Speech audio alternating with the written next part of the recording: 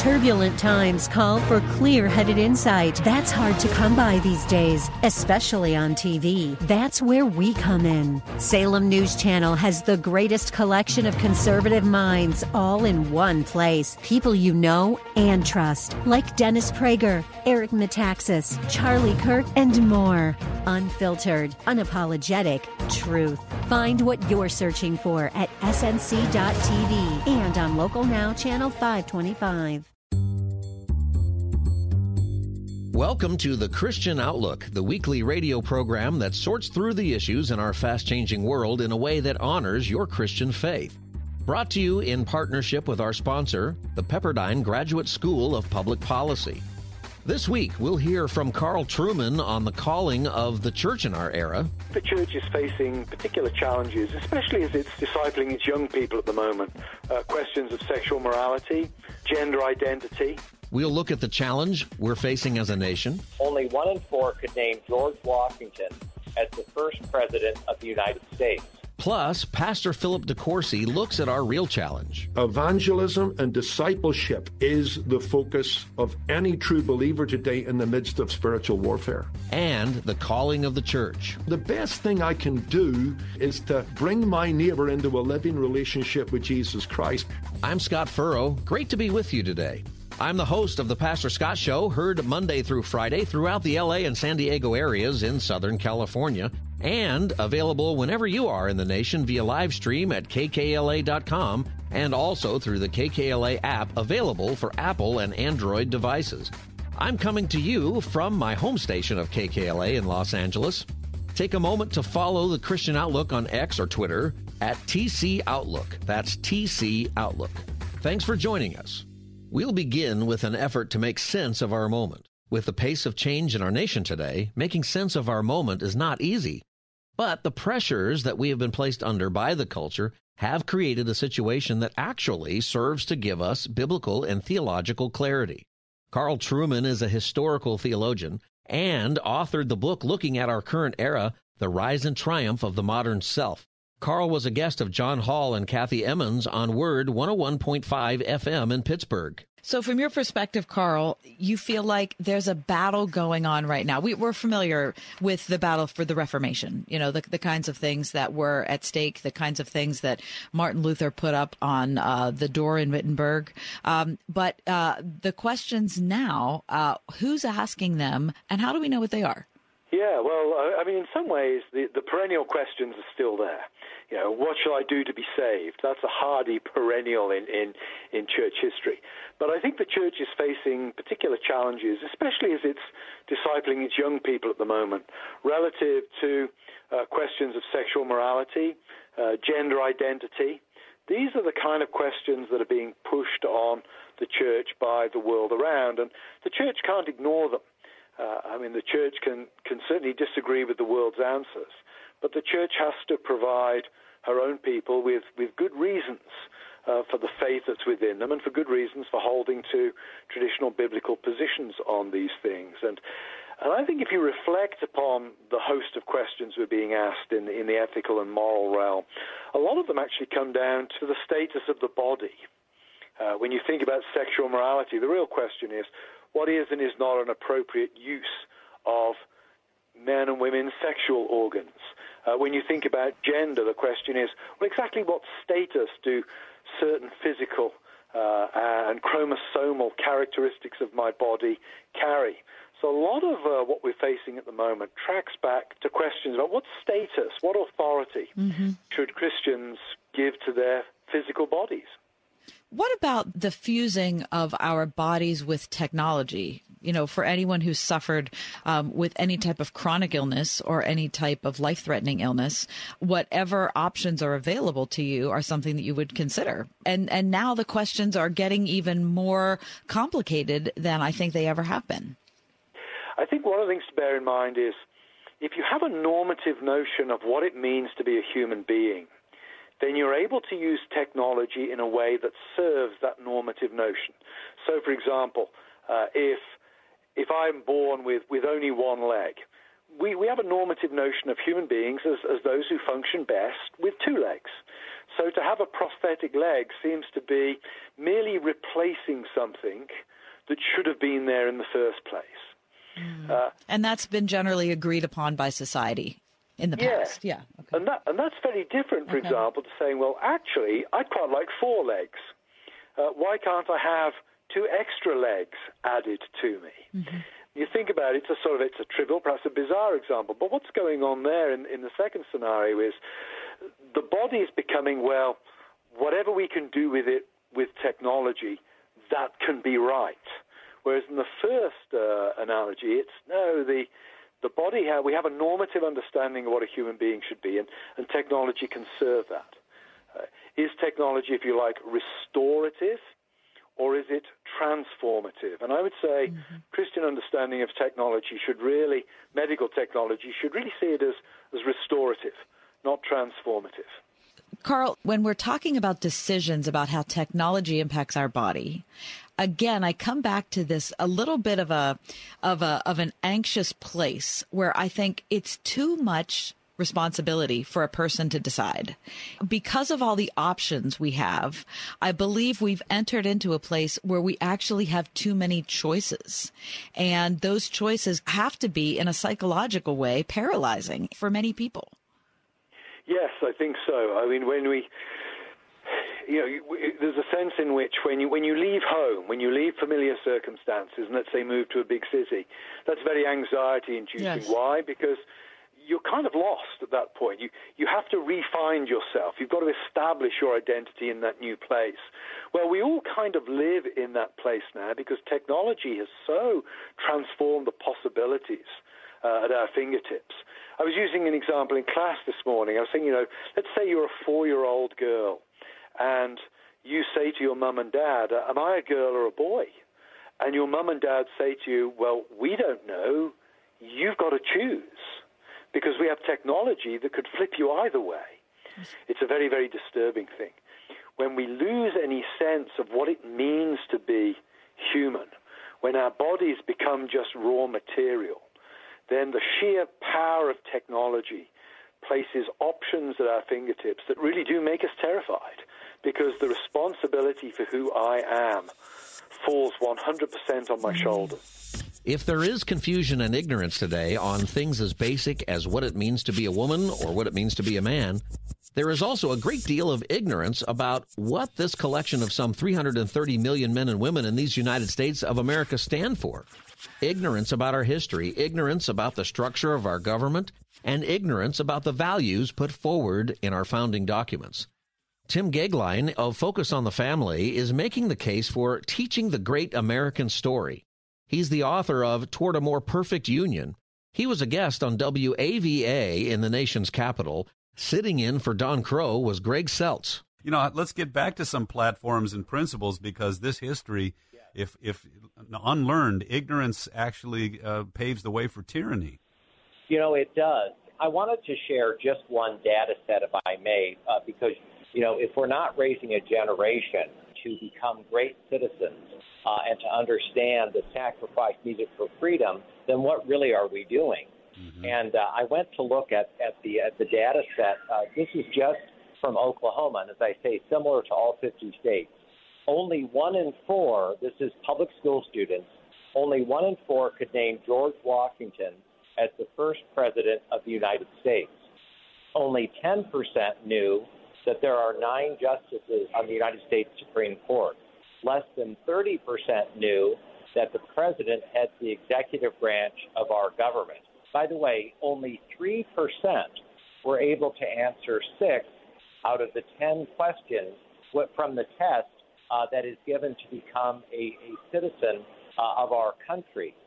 I was also really struck, deeply struck, by a similar survey from our friends at Intercollegiate Studies Institute, which, by the way, this was a survey of all people in all 50 states, and it found that only half of adults could name the 3 branches of our government, including, Greg, only 36% of college graduates who could do so, and 18% could not name a single right or freedom guaranteed under the United States Constitution.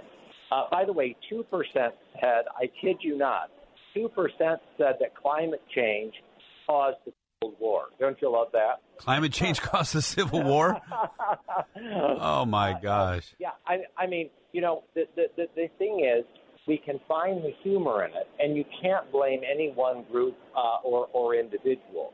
Mm-hmm. But the fact is, there are ramifications for cultural and historic illiteracy if you are ultimately trying to govern the freest nation in the history of mankind. I mean, our founding fathers were concerned about this connection between basic literacy and the purpose of freedom and the ability to govern a great nation. Well, it's amazing, too. You talked about George Washington, how people didn't even know he was our first president. And then 3 branches. The other one that gets me is when the Electoral College are trying to overturn that. And I always tell people, do you understand that they prevented the tyranny of the monarchy or the tyrant, yes, but they also prevented the tyranny of the mob, which is pure democracy. And our kids don't know any of these tensions, right? That's correct. And I'd like to go a step deeper, if I may. One of the things that I talk about at length in Toward a More Perfect Union is the connection now between basic historical literacy and deep cultural illiteracy on the question of things of the spirit. You know, our second president, John Adams, said that our Constitution was made only for a moral and religious people. Right. Adams said that it's wholly inadequate to the government of any other. And so what I am stressing is that I think that history has proven John Adams to be correct. What I mean is that when people abandon a moral or righteous foundation, societies collapse. And I think we can say that many of the ills that we face as a nation today, incivility, broken families, drug abuse, you know, urban violence, they're manifestations of this spiritual crisis, this spiritual recession that is gripping the United States of America. And I think that in too many places that we have replaced the blueprint bequeathed to us, you know, through the Declaration of Independence and the United States Constitution, essentially, Greg, with a blank document that each person is told to fill in for himself or herself. And so I think it's the spiritual crisis that is the issue of our time, that ultimately we are a constitutional republic that was built upon the Bible. It was built upon the Judeo-Christian tradition, which is timeless, and it's timely, it's relevant, and fits precisely in, Greg, to the thing that we most need today to address the spiritual crisis that has gripped our nation, and especially the rising generation of young Americans. I'm an inveterate optimist. I've said that twice, and I believe that restoration is possible. We're at a hinge moment, and we will choose incline or we will choose decline. And I think that there are millions of us who want to choose restoration and renewal and acts of recovery. I think that's where we're at. Coming up, Pastor Philip DeCourcy. Evangelism and discipleship is the focus of any true believer today in the midst of spiritual warfare. In the next segment of The Christian Outlook. As the Pepperdine Graduate School of Public Policy celebrates our 25th anniversary year, please watch our new promotional video based on Ronald Reagan's 1976 radio address, Shaping the World for 100 Years to Come, on our Pepperdine SPP YouTube channel. And if you know someone who's thinking about graduate school this fall, we welcome applications at publicpolicy.pepperdine.edu. That's publicpolicy.pepperdine.edu. Keeping your retirement safe has never been more difficult. The U.S. dollar is under attack. Our national debt is the highest it's ever been, and signs of a devastating recession are everywhere. It's time you protected and secured your wealth with precious metals. Gold has been a safe haven investment for hundreds of years. In fact, thousands of investors are diversifying their portfolios every month with physical gold and silver, and now you can too. Get started right now by visiting AdvantageGold.com or calling 844-375-GOLD. Call us now and see how you could get up to $1,000 in free silver. The time to protect and secure your retirement is now. So call 844-375-4653 and claim your free gold investing starter kit today. Your future is precious. Protect it today with the help of Advantage Gold. Call Advantage Gold at 844-375-4653. That's 844-375-GOLD. Keeping your retirement safe has never been more difficult. The U.S. dollar is under attack. Our national debt is the highest it's ever been, and signs of a devastating recession are everywhere. It's time you protected and secured your wealth with precious metals. Gold has been a safe haven investment for hundreds of years. In fact, thousands of investors are diversifying their portfolios every month with physical gold and silver, and now you can too. Get started right now by visiting AdvantageGold.com or calling 844-375-GOLD. Call us now and see how you could get up to $1,000 in free silver. The time to protect and secure your retirement is now. So call 844-375-4653 and claim your free gold investing starter kit today. Your future is precious. Protect it today with the help of Advantage Gold. Call Advantage Gold at 844-375-4653. That's 844-375-GOLD.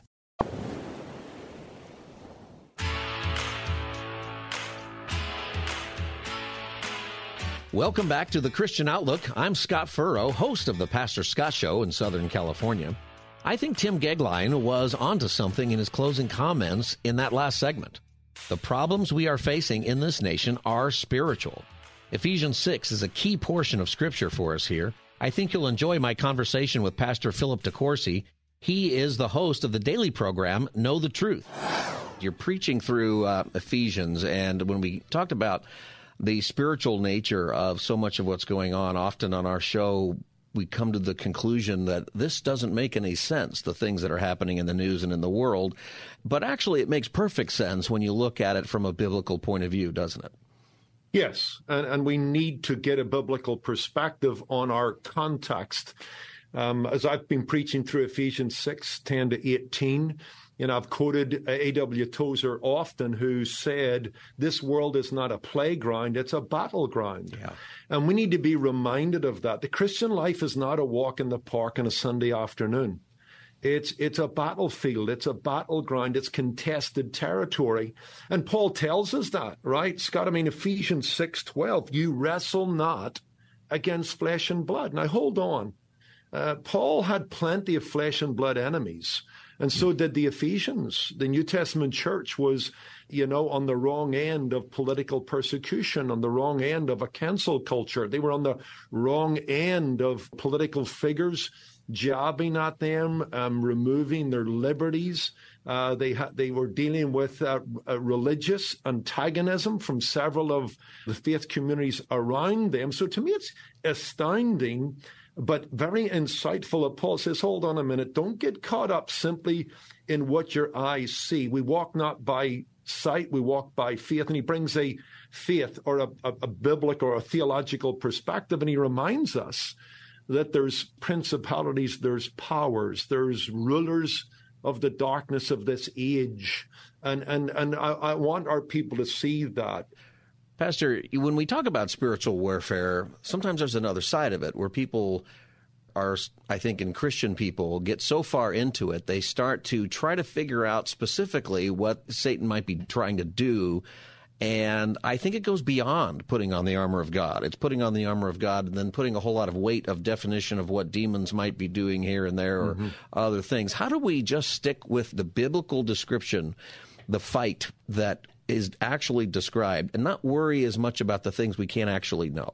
Yeah, look, this is maybe not the right way to say it, but there is a lot of hocus pocus around spiritual warfare. Yeah. And I look at Ephesians 6, 10 to 18.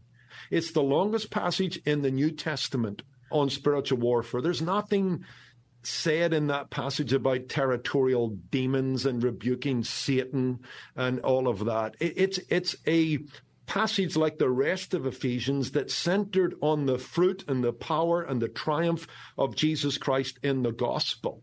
And I brought out the fact that if you look at the armor we're told to put on, those are all gospel-related issues. The truth of the gospel, the righteousness that comes by imputation through faith in Jesus Christ, the breastplate of his righteousness, the faith that he produces in us and the faith that we have because of him, the word of God. If we live the gospel, if we live in union with Jesus Christ, then we are protected. We certainly don't discount the enemy and his might.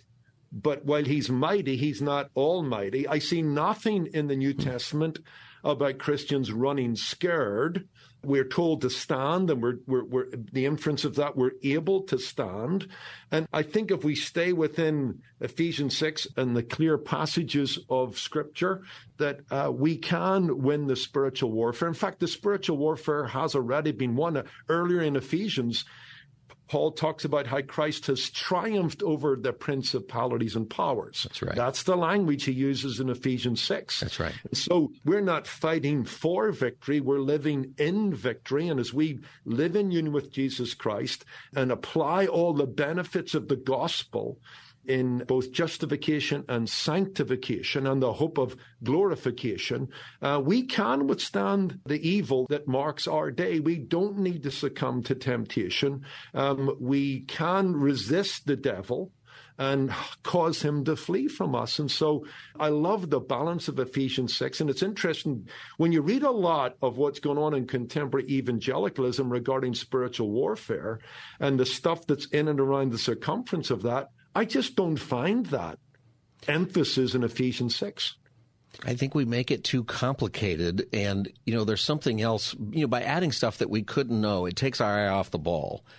And something I like about this passage in the reminding us that our struggle is not against flesh and blood, but it's spiritual. That also reminds us to not make the non-believer our enemy, but instead the victory is when that person comes to Christ and comes on our side and is able to put on the armor of God through the Holy Spirit to join that battle that they know all too well. And it reminds us to stay on mission, that's where our victory is, and we have the Lord's help. Yeah, I love it. I mean, if we're staying with military analogies or military language, mission drift. And I think the contemporary church is involved in mission drift. We're getting too involved in social justice issues. We're getting too involved in the political realm.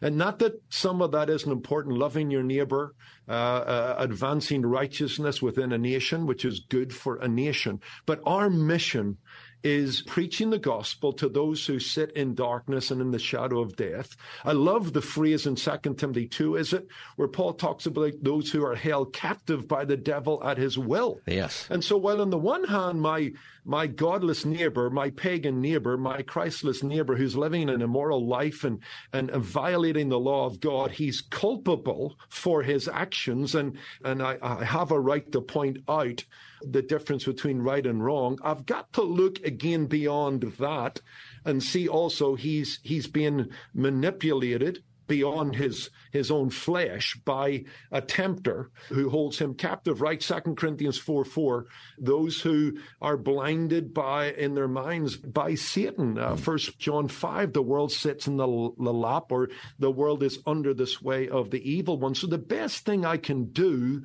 both politically and socially, is to bring my neighbor into a living relationship with Jesus Christ, because after that, righteousness will take root in his life and his family will be the better for it. The neighborhood will be the better for it. And there'll be one less person in the ranks of darkness. So there's more light and less darkness. And so that's our focus. You touched on it. Our mission is the building up of the church. That's right.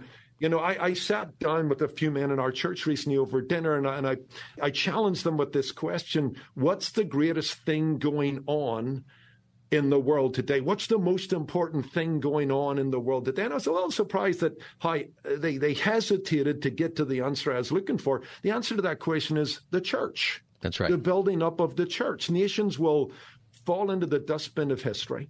This present moment will give way to eternity. And when all the scaffolding of human history is pulled down, what remains behind that is a church. built by the Lord, now glorious and sinless, that will enter into an eternal relationship with him and an eternal state on a renewed heaven and earth. So that's the end goal. When the war is finished, that's where the victory will be defined.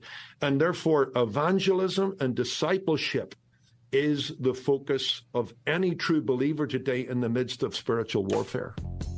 Coming up, broad evangelicalism was trying to make peace with those, wanted to be a soft presence at the very time that they needed to learn how to go to war. When the Christian Outlook returns in a moment.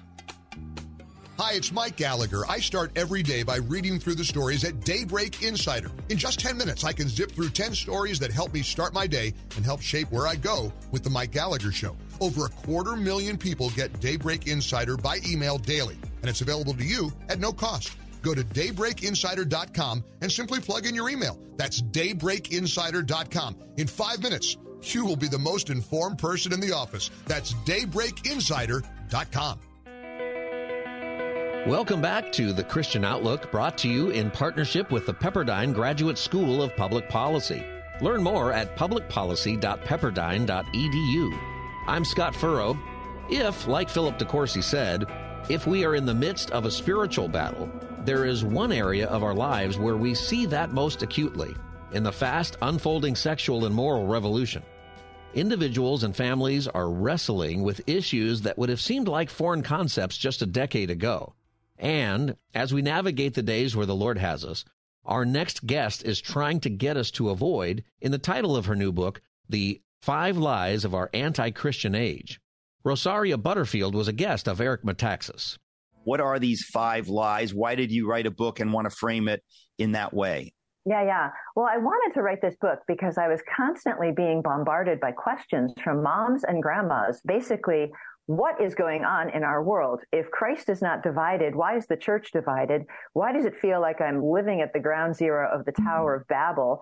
And why can't we major on the majors anymore? Why can't we even agree about what the majors are? And so those are good questions. Those are basic faith and life and reason questions, which I, as a former professor, love.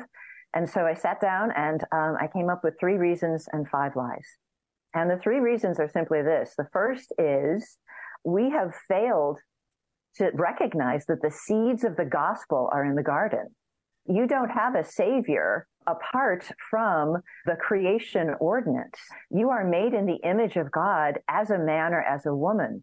You are not made in the image of God as a trans activist or as a lesbian or as anything else, because image bearing has to do with growing in the knowledge and the righteousness and the holiness of God. It's reflecting God. It has nothing to do with growing in the world, the flesh, and the devil. So the first is seeds of the gospel are in the garden. The second reason was people didn't seem to know what time it was. They didn't seem to know what it means to live in a post-Obergefell world.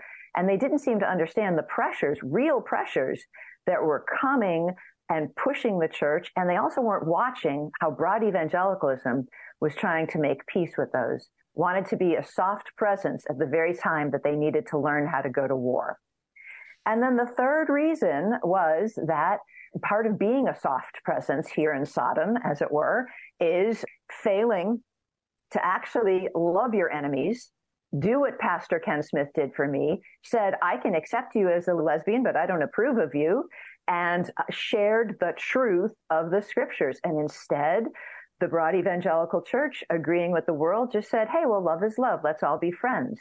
What can we learn from you? What can I learn from my neighbors who are living in sin? Now, is there common grace? Of course there is. But to suggest that you can learn anything theological or about growing in Christ from your lesbian neighbors, that's a little bit dubious. And that unleashed 5 lies. The lies are so familiar that it almost feels like looking under our eyelids. The 5 lies are homosexuality is normal, pagan spirituality is kind, feminism is good for the church and the world, transgenderism is a normal gender variant, and modesty is an outdated value harmful to women. And so what I do in the book is simply unpack all of those lies, and I try to do so with sincere humility. I mean, folks, I was a gay rights activist. I wrote policy and spoke before the New York legislature. this is the world I helped create. I believed all these lies. And even as a Christian, I clung to a lot of them. So the blood's on my hands. These lies have infected the world and now the church. And grown-ups need to enter the room and say, it stops right here. And I say this as somebody who's been speaking to school board meetings on the subject of transgenderism and parents' rights, which is similar, I imagine, to doing rounds at a psych ward during a full moon. So grown-ups really need to show up. Well, I think we have to say there's a demonic element here. There are people that are so broken that they've allowed demonic influences into their lives. And when you don't want to talk about that, folks, it's like saying, well, we don't do math or science here. Let's stick to other stuff. This is part of reality. And if you claim to be some kind of Christian and don't understand that there is a genuine spiritual reality that's too medieval for you, you're not actually a Christian. You're very confused. And we need to understand that as a reality. And when what we're dealing with in the culture right now with the trans madness, most people, you don't even need to be a Christian. You look around, you go like, there's something so off here. This is not normal off. This is like the delusion of crowds following Adolf Hitler. Something is at play here that is not normal trouble. This is somehow spiritually very dark. And to add to that, we can really see it because unbelievers are willing to be more brave, forthright, honest, and simply deal in reality than broad evangelicals right now. So you have Tavistock, the largest quote unquote pediatric gender affirming clinic in the world that has been shut down. That's in the UK. How was it shut down? Well, internal activists, that's LGBTQ plus blah, blah, blah, activists said, this is nuts. Coming up, getting your identity right. Your identity is in being an image bearer of a holy God. We continue with Rosaria Butterfield when the Christian Outlook continues in just a moment. Stay with us. I'm the one who held the nail. As the Pepperdine Graduate School of Public Policy celebrates our 25th anniversary year, please watch our new promotional video based on Ronald Reagan's 1976 radio address, Shaping the World for 100 Years to Come, on our Pepperdine SPP YouTube channel. And if you know someone who's thinking about graduate school this fall, we welcome applications at publicpolicy.pepperdine.edu. That's publicpolicy.pepperdine.edu.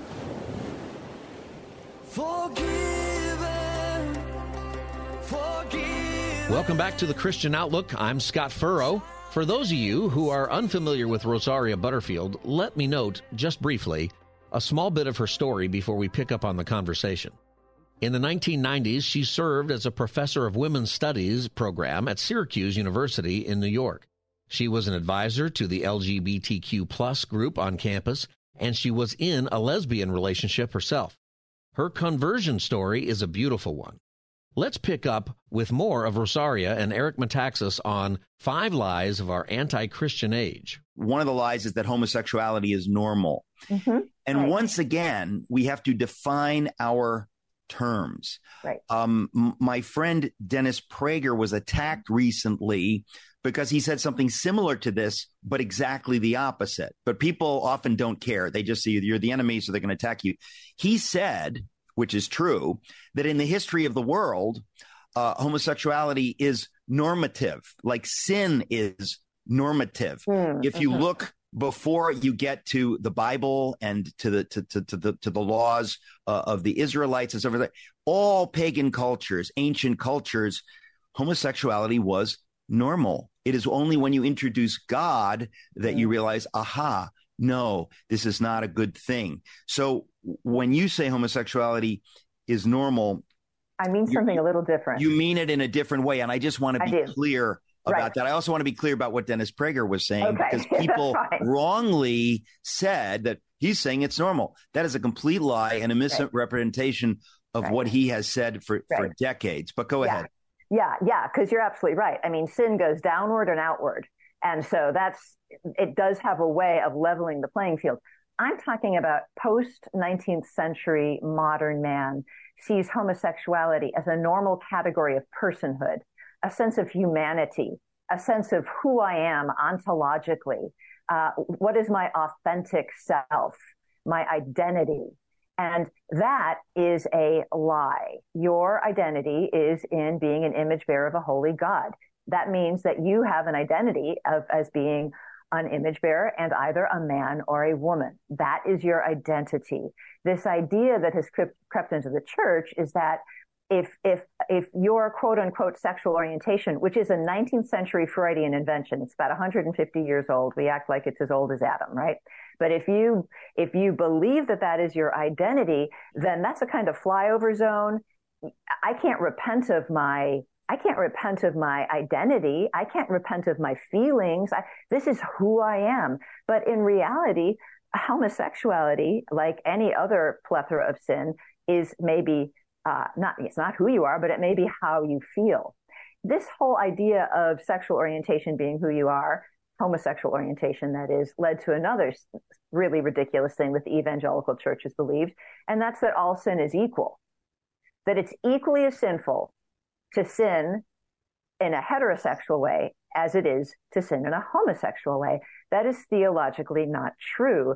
As a heterosexual, when you sin sexually, you are sinning against God's command, but you are not sinning against God's pattern. But homosexual sin is always a sin against God's pattern and his purpose. And that is exactly why you need the gospel, because the gospel teaches you to hate your sin without hating yourself. And people who say, well, my feelings aren't sinful, don't understand the words of Jesus, because Jesus said that your lust is actually adultery, that your feelings are terribly sinful. And they can change, and they do change, because we serve a resurrected Savior. Now, are you lobotomized? I don't know. I haven't been.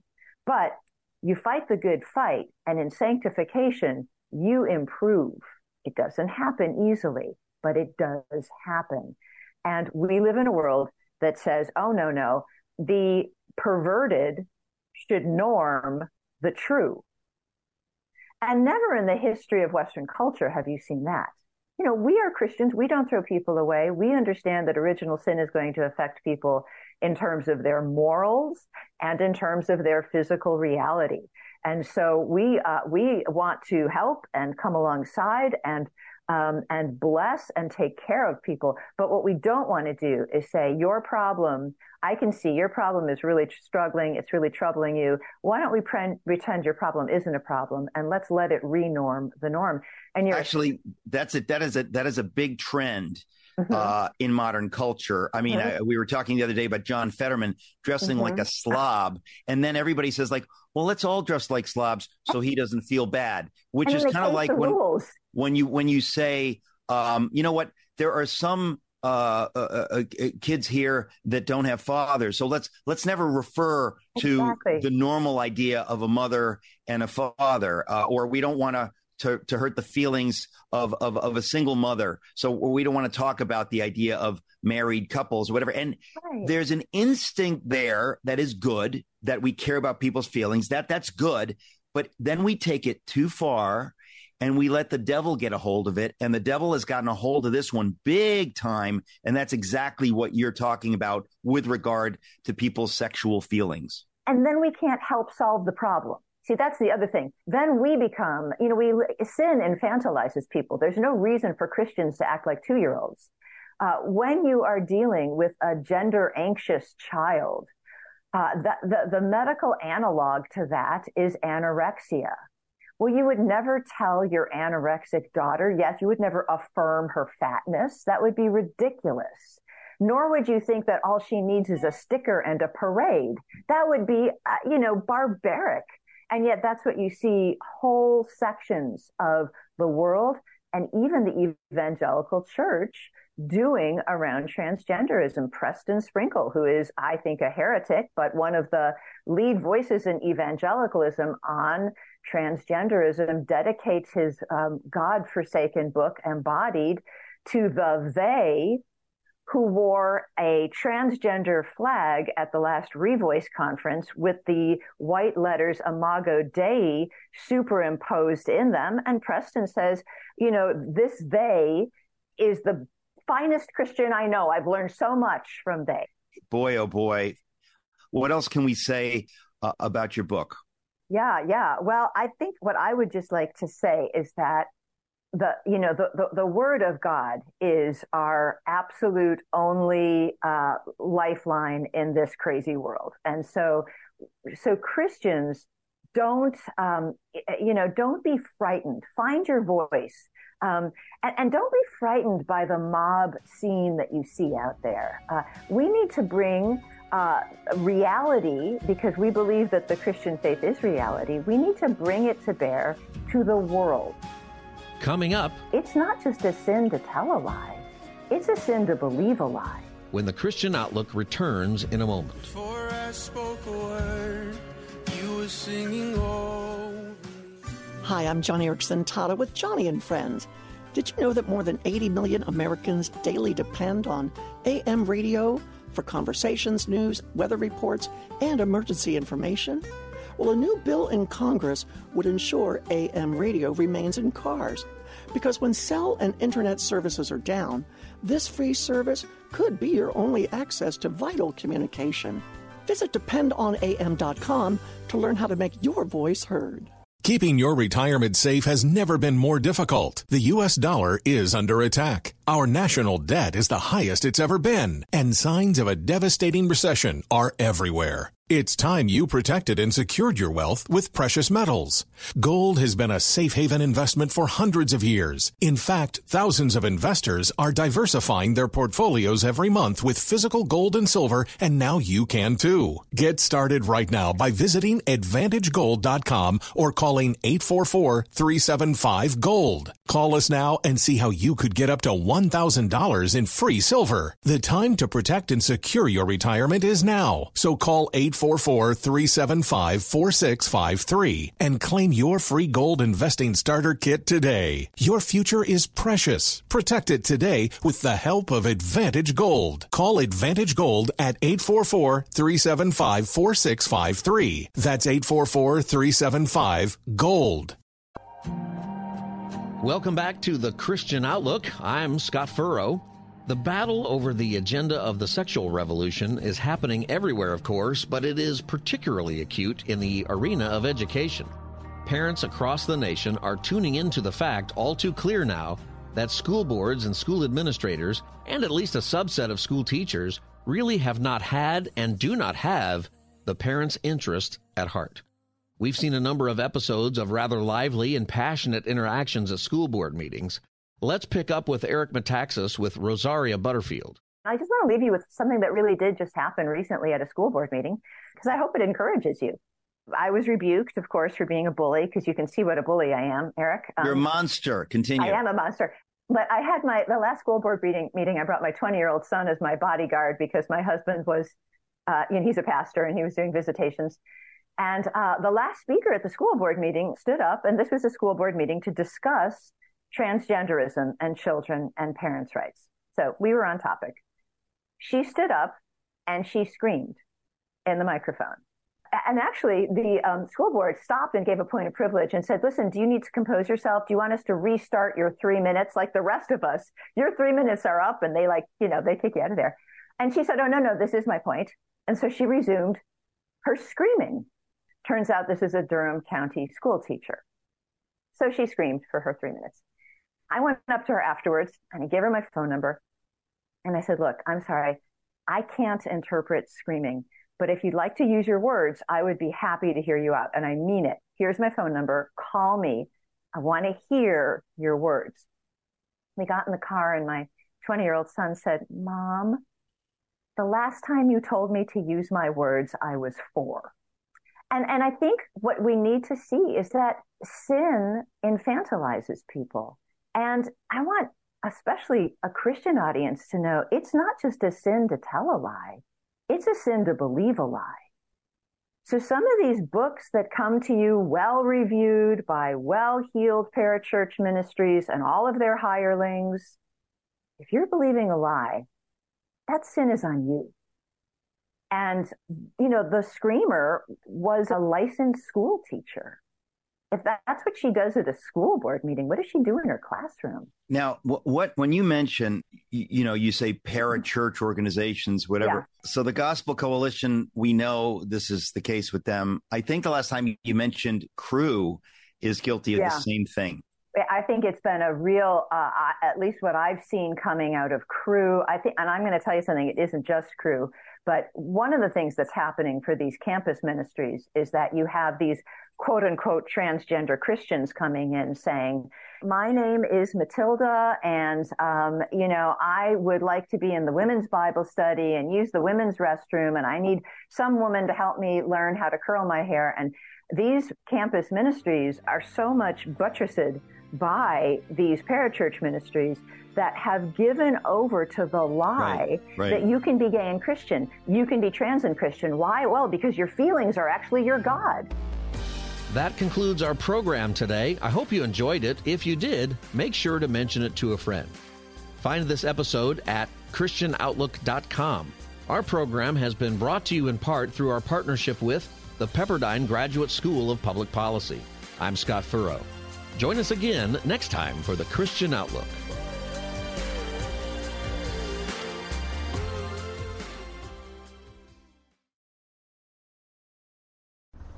When I grow up, I want to work for a woke company, like super woke. When I grow up, I want to be hired based on what I look like, rather than my skills. I want to be judged by my political beliefs. I want to get promoted based on my chromosomes. When I grow up, I want to be offended by my coworkers and walk around the office on eggshells and have my words policed by HR. Words like grandfather, peanut gallery, long time no see, no can do. When I grow up, I want to be obsessed with emotional safety and do workplace sensitivity training all day long. When I grow up, I want to climb the corporate ladder just by following the crowd. I want to be a conformist. I want to weaponize my pronouns.